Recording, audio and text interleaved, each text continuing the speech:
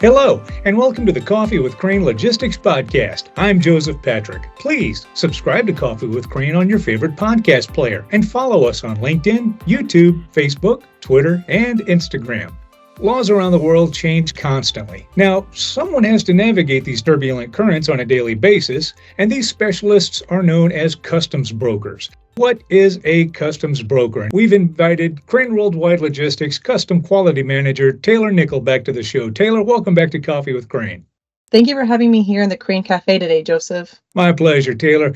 Tell me, what is a customs broker? Customs brokers are private individuals, partnerships, associations, or corporations licensed, regulated, and empowered by the U.S. Customs and Border Protection to assist importers and exporters in meeting federal requirements governing imports and exports. All right, so in a nutshell, customs brokers help make importing and exporting not only possible, but a little easier. Is that correct? That's right, Joseph. In addition, brokers must submit necessary information and appropriate payments to CBP on behalf of their clients and charge them a fee for this service. So that sounds really complex, Taylor. How do customs brokers keep up with all of this? It is a lot of work, Joseph, and it's not just for anyone. Brokers must have expertise in the entry procedures, admissibility requirements, classification, valuation, and the rates of duty and applicable taxes and fees for imported merchandise. Sounds like it takes a lot of study and constant updates to even be a customs broker, Taylor. It does, Joseph. It really, really does. Right now, I believe there are about 17,000 active and licensed customs brokers in the United States. And to become one of the chosen few, what are the requirements for becoming an individual customs broker? An individual must be a citizen of the United States, but not an officer or employee of the U.S. government. They must be of good moral character, have attained 21 years of age before submission of the application, and have passed a customs broker exam within 3 years of the submission of the application. Now, walk us through what the exam is trying to accomplish here.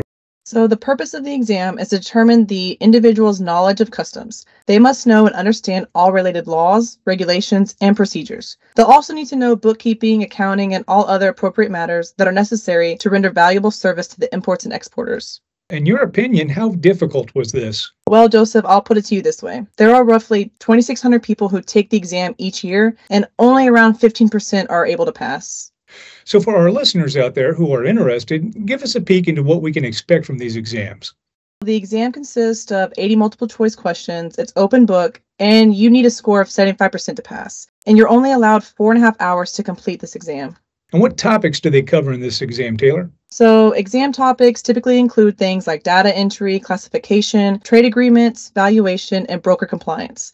They'd also encounter topics like power of attorney, marking, drawback, bonds, foreign trade zones, bonded warehouse, and warehouse entries. Additional things in the exam are knowledge comprehension of intellectual property rights, fines, penalties, forfeitures, and other subjects pertinent to a broker's duty. So after all of the hard work, the coffee and the sleepless nights, what happens next after passing the exam? Well, assuming you are eligible, you may apply for your broker's license after passing the exam. You would then need to apply at the processing center nearest geographically to where you intend to transact customs business as a broker. You would then pay the $300 for the license application fee plus a fingerprint processing fee. You would then take part in a 3-level review. So what's involved in the 3-part review, Taylor? First, a multi-agency background investigation is required. After your background check is submitted, next, the CBP Processing Center reviews the background investigation results and any other pertinent information before it forwards a recommendation concerning approval to CBP headquarters in Washington, D.C. Then, CBP HQ will carefully evaluate each application. Then the Executive Director of Trade Policy and Programs, as well as the Office of Trade, will decide whether to approve or deny the application. If approved, the Processing Center will advise the applicant of the license issued. If denied, the Executive Director will advise the applicant in writing of the denial and the reason for the denial. And just like that, you're a customs broker. It's that easy, right? If only, Joseph, but yes, it is that easy. What an incredible level of dedication and work ethic. Impressive, Taylor. Very, very impressive. Thank you for giving us a look at everything that goes into becoming such a vital aspect of the logistics industry. You're welcome, Joseph. I hope this gives people an appreciation of what we do. You know, I think this is going to open a lot of eyes, Taylor. Thanks again. You're welcome, Joseph. And thank you, dear listener, for joining us in the Coffee with Crane Cafe today. Remember, subscribe to Coffee with Crane on your favorite podcast player. So, until next time, I'll have a hot cup waiting for you right here on the next episode of Coffee with Crane. Goodbye now.